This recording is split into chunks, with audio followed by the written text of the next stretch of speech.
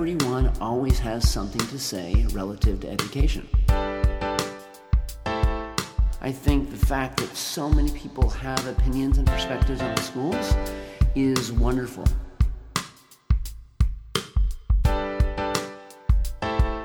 School districts are very complicated. I will tell you that assumptions get made, and sometimes they're correct and many times they are not, and I want to help people understand.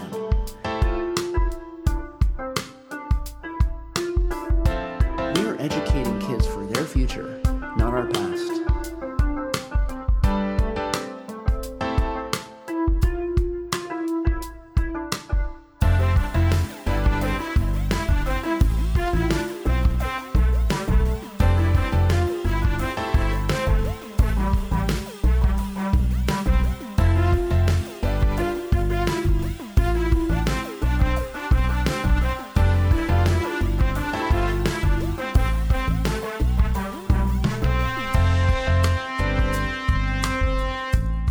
Welcome everybody to Leading Education with Jeff Rose. I am Jeff Rose, and while I am not here with my partner in crime today, I am here with an incredible guest I'm just thrilled to have. In fact, likely this show will be airing the 5th of July. So let me just say to all of our listeners, I hope that you had a wonderful and safe 4th of July and you are preparing for more R&R with your friends and family over the weekend. I know that I will be doing the same. In fact, this is my first time in Georgia in the last 20-something years for 4th of July. So I've always spent that in Oregon with family, but this year we are staying here and we're thrilled about that.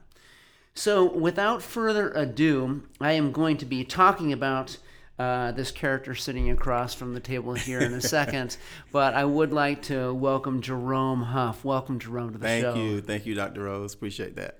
Now, let me tell you about Jerome. Jerome has an incredible history, and he's here because he's somewhat of a principal extraordinaire. In fact, that's how Jerome and I know each other. When I was superintendent here in Fulton County, Jerome was the principal of Roswell High School.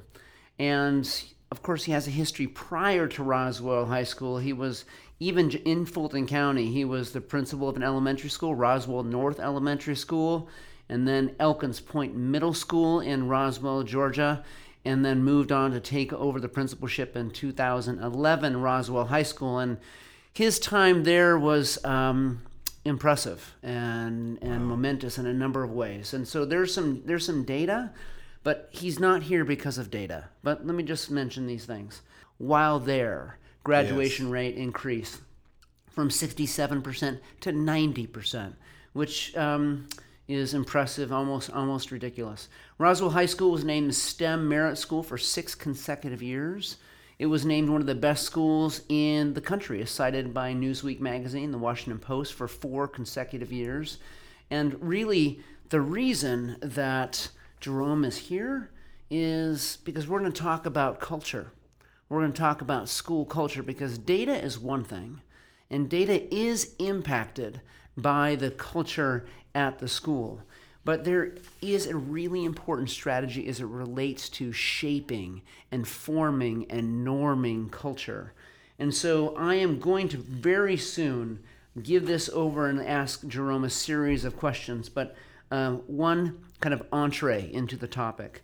I want to mention a legend on the topic of culture, Roland Barthes. Roland Barthes is a speaker and a writer out of Harvard, and I've actually had an opportunity years and years ago, this will date me, to hang out with Roland. I've heard him speak a number of times, and while at Harvard, over a summer program, I actually got to spend some one-on-one time with him, and I've always just been fascinated by everything he has to say.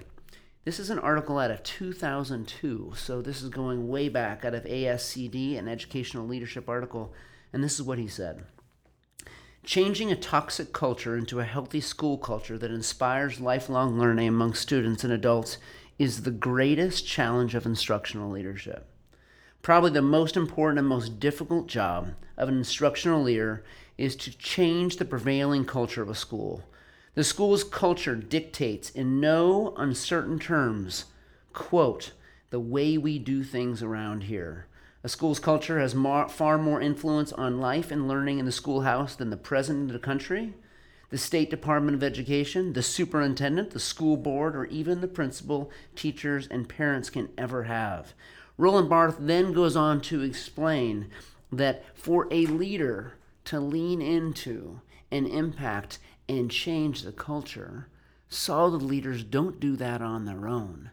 They know how to galvanize others and truly make a difference. And this is the best definition of the way we do things around here. Because the way we do things around here is really based upon, past history, a set of beliefs, whether those are unhealthy or healthy ones.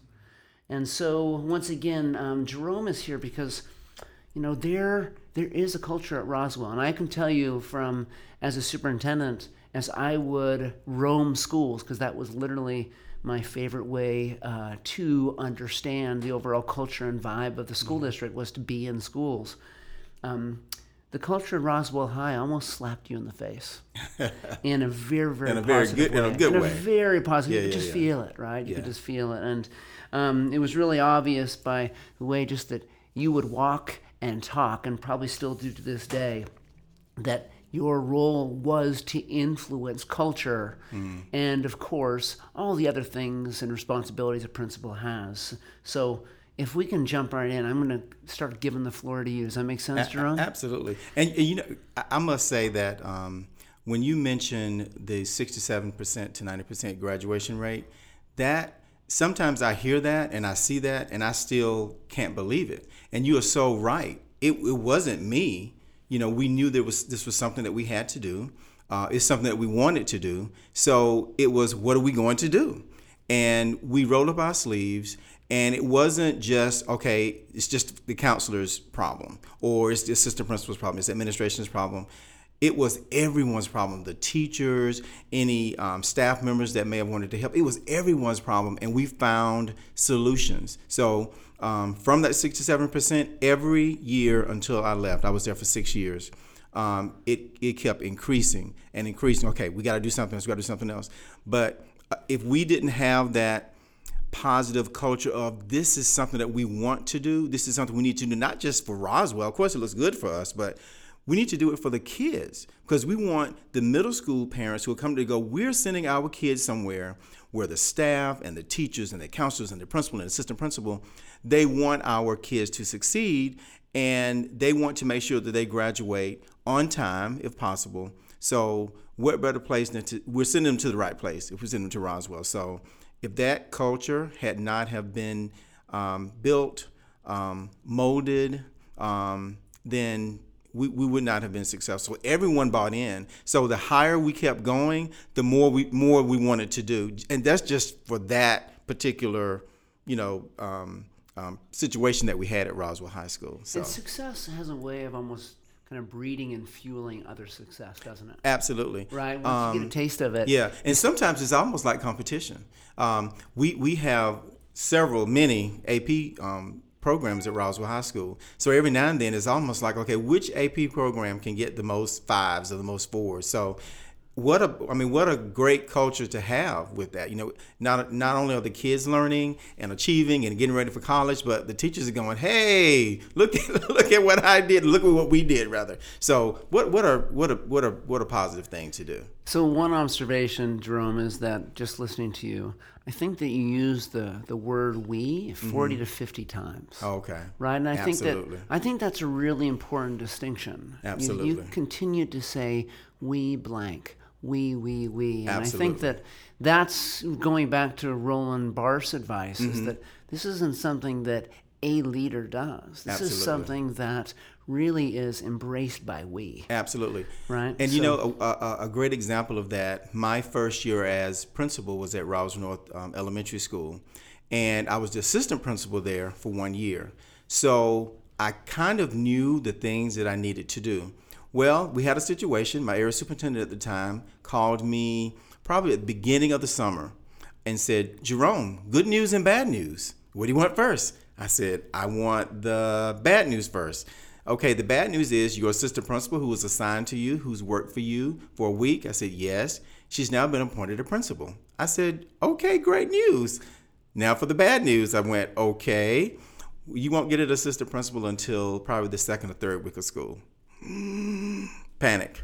Yeah, right. So, and this is your first year as a It was principal. my first year as principal. So I didn't panic, but what I did was, having been at the school for a year, we had some very capable people who were surrounding me. And I looked to them and said, listen, guys, we're not going to have an assistant principal the entire summer. We're not going to have an assistant principal when school starts, but 2 or 3 weeks after. And between the counselor and the instructional coaches and some of our lead teachers, we all did the work of the assistant principal. We didn't miss a beat. We didn't miss protocol, but we all chipped in, and it was wonderful. And that sense of we took front and center stage because everyone felt that, you know what, I had a part in this. And we got the assistant principal, we filled her in, and it was as if she had not left at all. So that's one aspect of building people up. When you build people up, you start building positive climate, positive culture as well. So it's just one of me. Now, I'm probably going to share more stories, but that came to my mind. The first thing that came to my mind when it came to that, especially. When I was in Beaverton School District in Oregon before arriving here into Georgia, we went through a process around our strategic plan, specifically what do we want to be known for, etc. And one thing that kept coming up in our meetings with the community is everyone said they all want to be responsible. Mm-hmm. So the front of the strategic plan was really focused on a 2-letter word, we. Mm-hmm. We all had buttons that we wore that said we. Right. To remind ourselves that everyone is related to our ultimate goals for kids. Exactly. So before I jump in, I want to mention, once again, when we talk about culture, which sometimes I will say is, when it comes to organizations, schools specifically, it is an overused and misunderstood word. So the definition for people to consider is, how about this? The way we do things around here. If that is the case for culture, climate refers to how people feel about it. So once again, culture, the way we do things around here, climate is the way people feel about that. So with that, Jerome, here we go. Question number 1. Why is it, from your experience as a principal, a positive school climate, let's say culture though, culture is important for staff and community? What makes that so critical from a principal's perspective? The first example that comes to my mind, when I was assigned to Elkins Point Middle School, I was assigned there. I wasn't interviewed for it, so I don't know if that's good or bad or otherwise. But I was told of the climate of the school, and it was a little daunting, but I knew what I needed to do, and I tried to give this advice to many new principals before they take over. You need to talk to your staff. People think it's kind of cliche. Oh, I'm going to talk to the staff. I'm going to talk to the parents. And it's kind of cliche-ish. But for me, I took it literally. And I literally talked to staff members. I literally talked to parents. I literally talked to students to find out what's going on in the school. And once I got that information, I conferred with the assistant principals there. I knew what I needed to do. And I kind of surgically went about all the things that they wanted or needed. I went about either tweaking them or changing them so that in a matter of weeks, the climate of the school began to change. How did I know that? It's because the teachers told me, because the students told me, because the parents would email me or call me or stop me in the hall. So by October of that particular year, it was a different place. It was a happy place. And middle school principals will tell you, oh my gosh, middle schoolers. But it was phenomenal. So it's important because you want your teachers to, of course, they have a reason to get up in the morning, but you want them to have a reason to get up and prepare those lessons in the morning. You want those kids to be excited to get on the bus because they know they have happy teachers there who are ready to teach them. And the parents are not reluctant on putting their kids on the bus or dropping them off at school because they know that the climate of that school is positive, it's engaging, it's refreshing, it's fun, which is what school is supposed to be. So I always tell young principals, don't underestimate the power of talking to your staff members and parents before you start the school, and don't wait until it's too late to try to get something done. You got to start from the first day. We're really before the first day. So you mentioned quite a bit the impact of people feeling positive as it relates to a work environment. Correct. But even more importantly, students coming to Correct. school knowing they're coming to even a happy place, Absolutely. right? Absolutely. And that definitely is climate. What do you remember you and your staff doing to shape the culture in order for people to feel better? Give me some examples on what are some of the things that you would actually do, right? The way we do things around here. Mm-hmm. You must have made some changes as a staff. Correct. That impacted how people feel about it. Gotcha. Two things that come to my mind. Some of the teachers felt that they were pulling more weight than some of their counterparts. Okay. And Mr. Huff, is not fair. Jerome, it's not fair that I pull my weight and I do these things and I turn my lesson plans in and I teach a lesson that's great. But when I see my counterparts who don't do it, it's kind of deflating. I didn't know that ever happens in a school.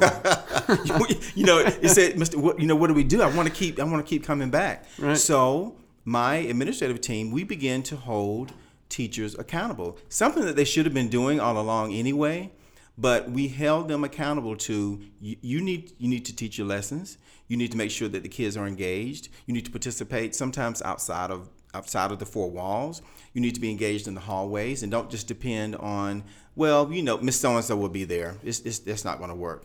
And the minute we began to hold teachers accountable, then the teachers responded, okay, this is really cool. And it didn't take long for that to happen because they didn't want to get in trouble, but two, because I don't want to look bad in front of my coworkers. No, I'm not going to do that. And of course you had some outliers. That's just common. But for the most part, teachers felt that they were listened to, that we listened to them to hold people accountable, just like we all should be. And you begin to see a difference there. As far as the overall teachers' feelings, they had an issue with discipline. So I've been told that I have to tame down my inner Joe Clark from Lean On Me, if you remember. And I don't look like Joe Clark, and I'm definitely not as tall as he is, but there is some Joe Clark in me, all right, as some folks will know.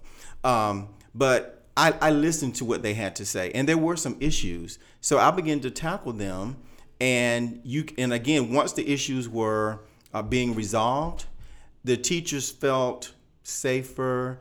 They felt that they could sigh of relief that they can actually teach.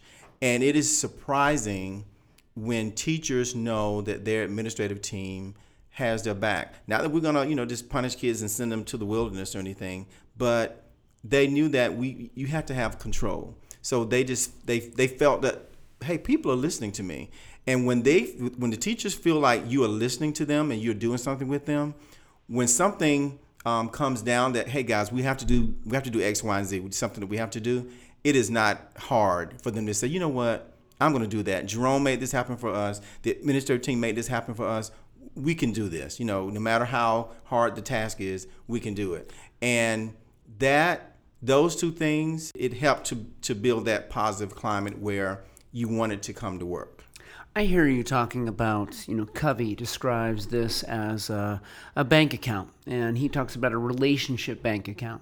And Absolutely. So one thing that he mentions is that it takes a certain amount of deposits Absolutely. before you can make some withdrawals. Absolutely. Right? And this is the case, I think, that when you're leading, as well as just maybe, marriage or whatever your relationship may be, is you build up this bank account as it relates to trust and cohesion. Exactly. You can't make withdrawals when you haven't been depositing. You can attempt to, but you will not get the same level of Correct. cohesion and trust, etc., Correct. until you've deposited. And that was, believe it or not, that was a little hard for me to do. My first year at Roswell North, my assistant principal, Elise, if you're listening, she had to tell me that. I was so busy trying to be Superman and trying to be everything to everyone. No, I don't want. No, I'll do it. No, I'll do it. And one day she said to me, November-ish, she said, Jerome, you can't do everything by yourself. You have deposited a lot into the teachers and the kids. It's time for you to make some withdrawals. And she said it, and I went, wow. Because there were some things come. She said, you can't do it, we can't do it alone. We have to rely on the leadership team, key teachers. And it made sense. So during the middle of my first year is when I learned exactly what you talked about. When you make enough deposits, when it's time to make a withdrawal, people will respond because they remember what you did, what you said, how you made them feel. That's right. So, yeah, I knew that. Really quality schools, and especially high schools, but really quality schools, there's a sense of pride in the community relative to that school, right? And I know that's always been really important to you. It was one thing I noticed when we were working together, that you really focused on community pride.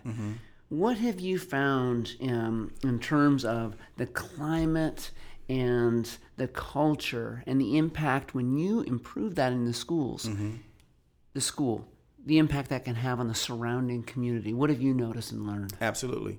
Roswell is very unique. Like Alpharetta High School, we share the name of our town. And before Centennial High School in Roswell, we were the only high school in Roswell. So just that alone meant the world to people who had gone there before, the alumni, everyone really. But Roswell in particular, even though it's a large high school, it's kind of a small town. And so goes Roswell, so goes the town. So I think community, when I was there, community members want to know, Jerome, we want to make sure that when we have businesses that want to start, a company in Roswell, or if there's a big business in the city of Atlanta, that, where are they going to send their kids to school? We want to be sure that we can say to them, listen, if you move out in the suburbs, think about Roswell High School. It could be Alpharetta, it could be Milton, anywhere. But think about Roswell High School. And as I continue to work in Roswell, many businesses begin to thrive in Roswell. And one of the first things they want to know is, tell me about the high school. Tell me not just the academics, and not just the athletics. And both of those are great. But tell me about the teachers. Tell me about the sub life in Roswell. What happens when the kids leave Roswell High School? Are the teachers happy? Are parents happy to send their kids there? And before long, the city of Roswell, and I was part of the Rotary Club, they began to pour money into Roswell, and they began to pour personnel there. We started a program for a segment of our students who normally would not go to college. And the Rotary Club of Roswell begin to say, you know what, we want to pour some money to help those kids who are not, who may not want to go to college, and they begin to do that. That meant a lot to the school. It meant a lot to the community. It meant a lot to the community. So, it's right now you're working with other principals, correct? Right. So, listeners, you may not, if you don't know Jerome Huff, he, quote, retired a couple of years ago. What's funny about Jerome is he doesn't look like a retired man. I think he looks about 20 years younger than he actually is. I'll take it. Yeah, it's a compliment. You look good, Jerome.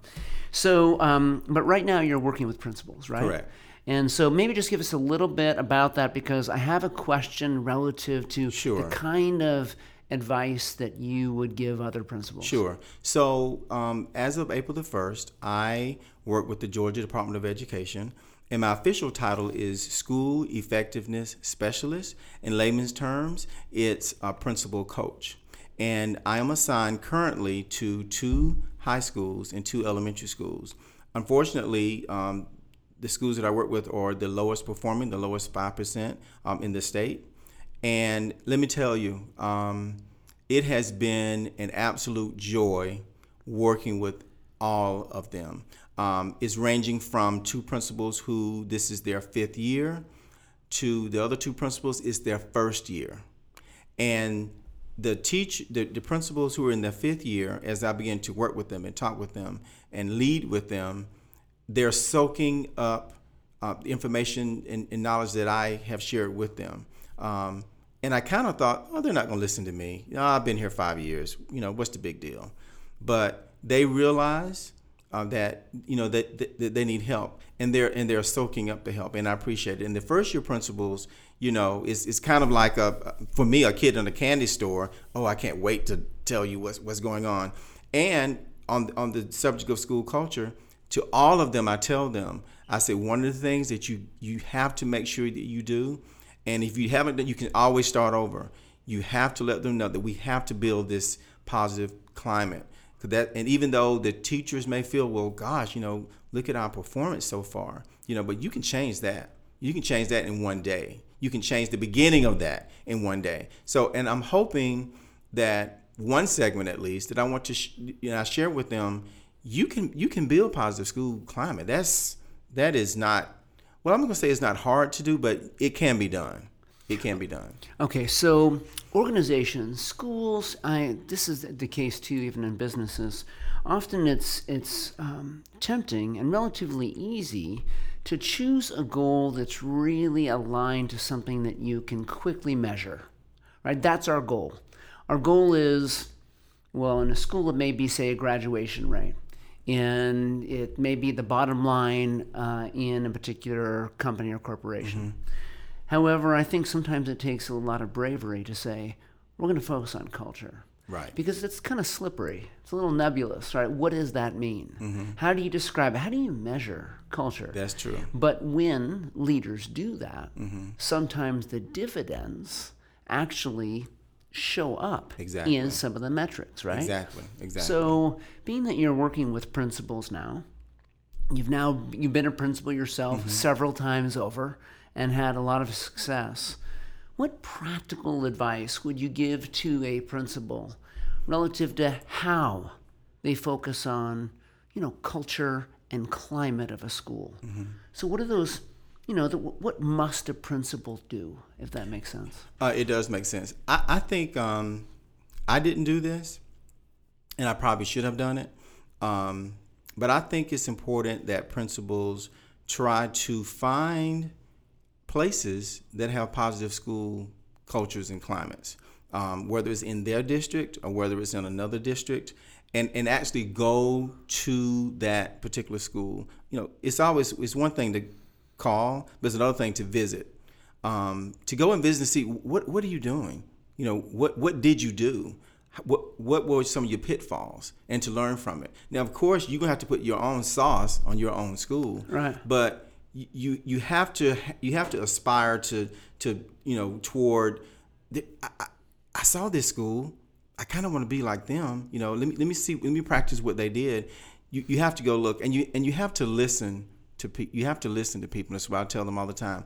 Listen to people who've been in your shoes before, and see what pitfalls they had first, because everything is not gonna be easy at first.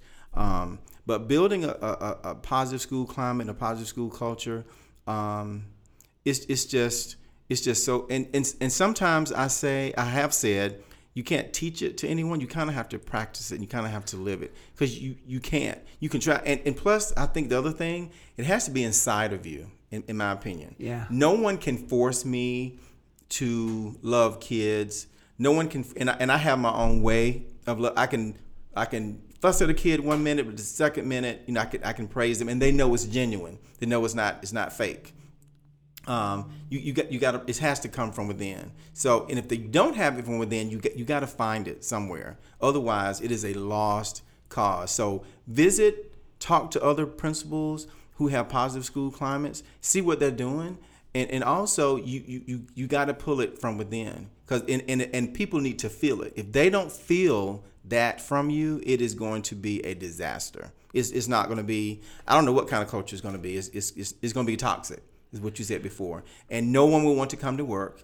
You will have teachers who are leaving. You have students who are unhappy. Discipline is off the chart. Parents are unhappy, pulling the kids out of school. It needs to be a happy place. I always talk about is when I got to Roswell, the culture of Roswell was already there, in my opinion, and the climate was too.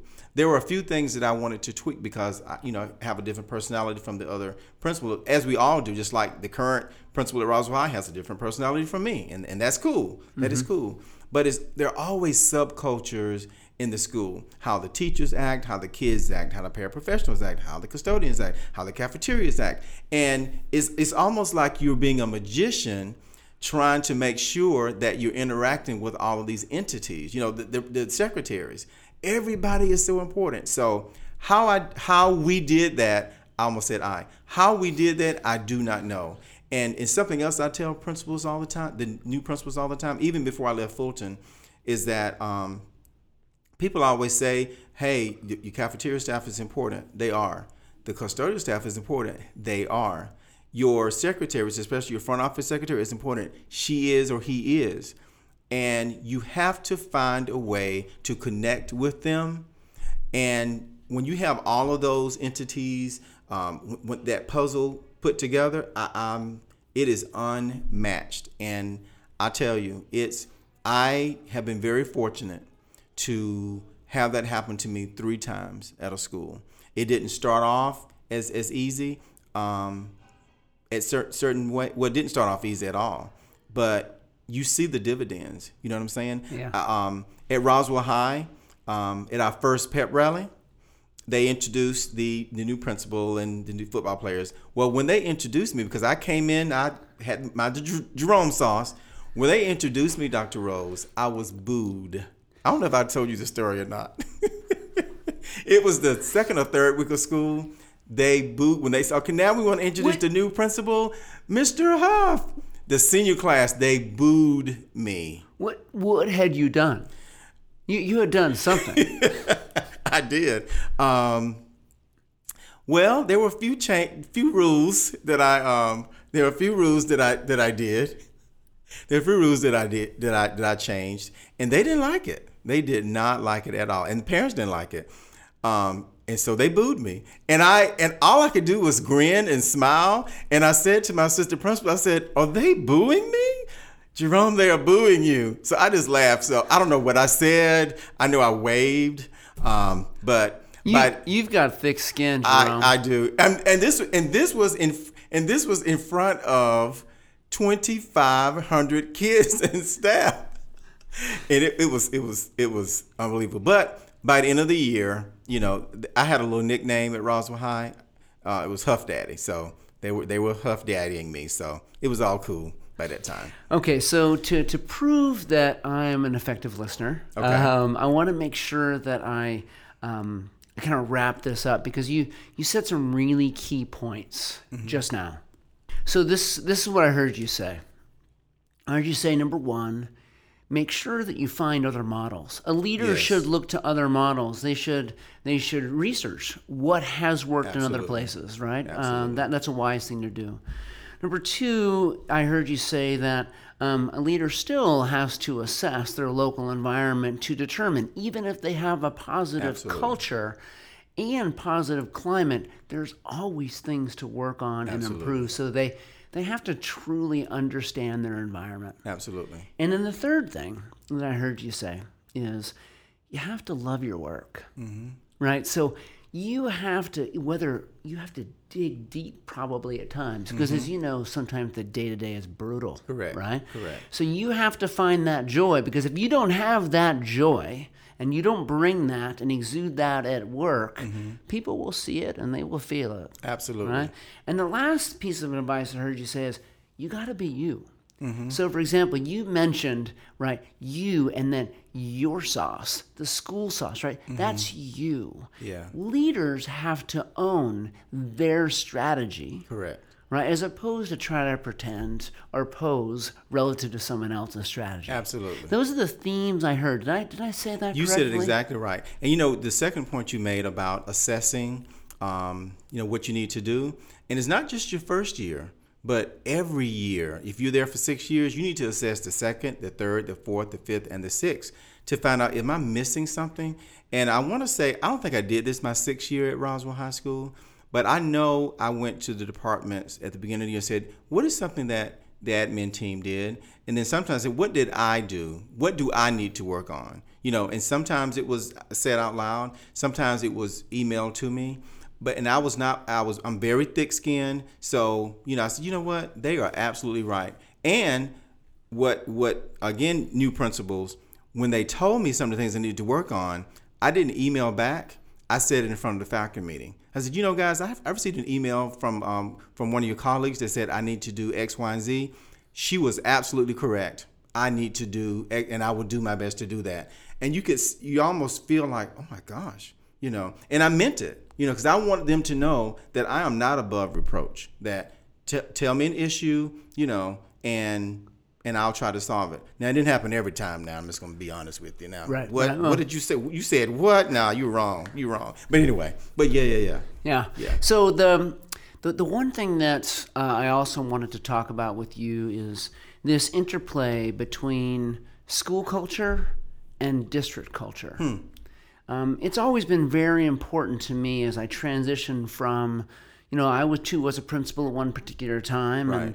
And my path led me in the direction of leadership at the district level. But I came to the realization that I wanted to lead the school district like a really quality principal would lead a school. Right.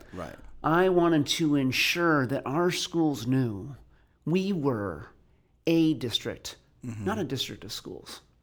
In fact, I did an activity, and if you don't remember me ever doing this, just lie and pretend that you did. I would often have our principals close their eyes and envision their school, go through a process of what does it sound like, smell like, feel like, yes. And then I would remind them, listen, I'm sorry, but that's not your school.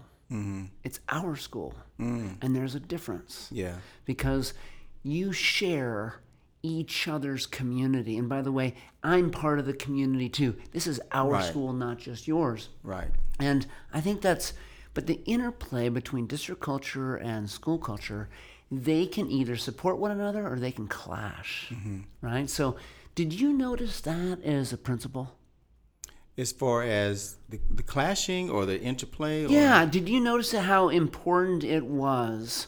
Did you notice sometimes the differences between school culture and district culture, whether they, how about this, when they worked well, when they came together and worked well and supported one another, what did that seem like? I'm going to say yes, I did notice it because I worked in Fulton County for 17 years, and I will say, you being one of them, of the superintendents,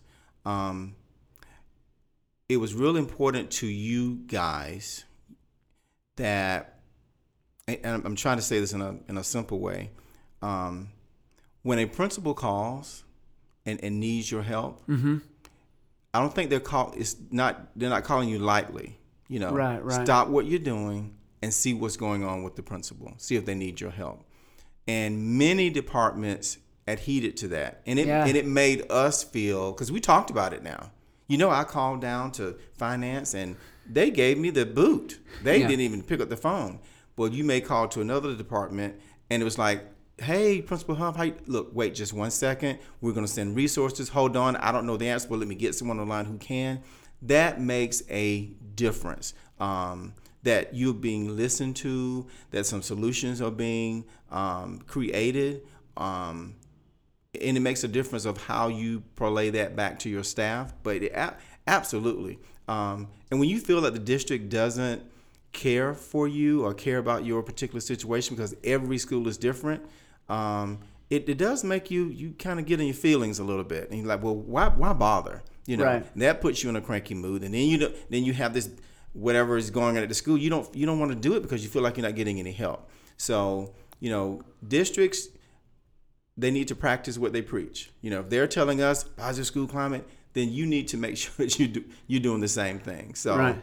But I do see a direct correlation between districts, and if you have a happy school, then districts have a part in that as well, especially if they're reaching out for help to make that happy place. Now I'm racking my head. I certainly hope I answered the phone when you called me, Jerome.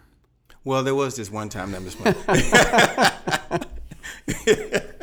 No, you did. You really did. You Yeah. really did. Well, I have found that if districts rely on their schools to carry the culture, then they're missing something. Mm-hmm. I think that a district has the ability to support and model as best they can, Exactly. so that, like you say, they are practicing what they preach relative to how they treat those that they're trying to lead. Exactly. And it's the same concept of depositing. Exactly. A central office needs to deposit in their schools so that it doesn't feel as though there's a huge leap Right. from the school to the central office. Right. You're actually one team with different roles and Exactly. responsibilities. It's almost like I always made it a point. I wanted my front office staff, my administrative team, my secretaries, my custodians, I wanted them to be a reflection of me. So hopefully the schools are a reflection of the district. So if Fulton County or DeKalb or Cobb, if they're to attract, parents who are coming in from Europe or wherever they're coming from, job-related things, then why move to Cobb? Well, because there's so many schools to choose from. We don't know what to do. That's a good thing. When you have a district that has a culture and a cadre of schools that they're having a hard time deciding, I don't know where to go. I loved when parents would say, Mr. Huff, you're our third school. We don't know what we're going to do. It's between Roswell and blah, and blah, and blah. Yeah. I'm not going to say Milton. But it had that was a good thing for Fulton County. Like, man, we don't know. That is a good thing when a district can brag on they have several schools that have good reputations, and part of the reputation is positive school cultures and positive school climates. Yeah, absolutely. I had a professor years ago when I was in my doctorate program, and he used to say, and this is over, taking courses in policy work, and he would say, policy is as policy does. And, it actually, I was unaware of what he meant for quite some time, but he would always say it, policy is as policy does. And eventually I came to understand that his point was, there are policies that are often in place, and some you actually practice, and sometimes you don't. There are some policies that aren't written down at all, and yet you still practice them Right. to a T. Right. And his point was, that's because that policy, even though it may not be written down, is aligned to the culture, whether that is positive or toxic. Right. So the concept is policy is not as important as culture. In fact, because culture drives not just actions, but ultimately the climate and how people feel about the place. Right. Exactly right. And, we've all heard this quote, no one really knows who said it. Sometimes people give Drucker the credit that culture eats strategy for breakfast, right? It's that important. And so I'm thrilled that you've been here. And so, Jerome, in our conversation around culture and climate, is there anything that you think that we missed, that we didn't talk about, that you just need our listeners to hear? Someone said this to me when I first became a principal. Matter of fact, it was my area superintendent, Mr. Bob Lynch. I don't know if you had the pleasure of meeting him before. And I did not. Such a wise man. He said to me in his Minnesota accent, he said, Jerome, you are the face of the school. At that particular time, it was Roswell North. And I carried that with me. I'm the face of Roswell North. I'm the face of Elkins Point. I'm the face and voice of Roswell High School. So what am I saying to everyone when they come to visit the schools, and they whatever feeling they get? Then what was I saying? What was my message? So it was up to me to build up everyone in that school, to make everyone in that school feel valued. And I couldn't just say it with my mouth. I had to prove it to them every single day. They needed to feel valued. And when you do that, I feel you're gonna have a low teacher turnover. You're gonna have happy parents. You're gonna have kids who are thriving and want to come to school. And you'll even have seniors calling you Huff Daddy. When you've done your job right. But just new principals and veteran principals, just know that you're the face of that school, and how you treat that school is how the community and the district is going to treat you. So it's just building that positive culture and school climate. You can do anything: improve grad rates, improve EOC scores, improve dropout rate. Everything. You can improve everything, because the school and everyone in it knows that this principal has my best interest at heart. And when they can see it and they can feel it, then the sky's the limit. Ladies and gentlemen, I am privileged to know Jerome, but I was just really fortunate to be able to have worked with you for some time. Thank you, Dr. Rose. So thank you for being part of the show. Absolutely. And I think this is truly aligned to the very intent of this show, is talking to people relative to how leadership matters in schools. And I just have a deep belief that it does. And in many, many ways, Jerome, you've proven it. So thank you for being here today. Thank you, Dr. Rose. Thank you. All right, ladies and gentlemen, thank you for listening to Leading Education with Jeff Rose. And once again, I hope that you had a wonderful 4th of July. Be well.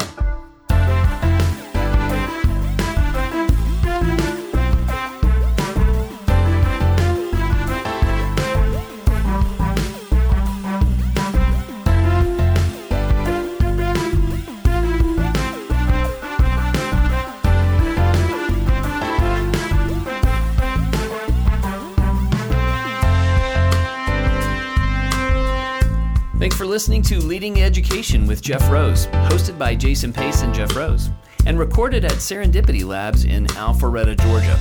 We are produced and edited by Carson Pace. Our theme music is by Full Year of Panic. If you're listening to this on iTunes, Spotify, or wherever you get your podcasts, hit the subscribe button so you never miss an episode. We'll see you next week.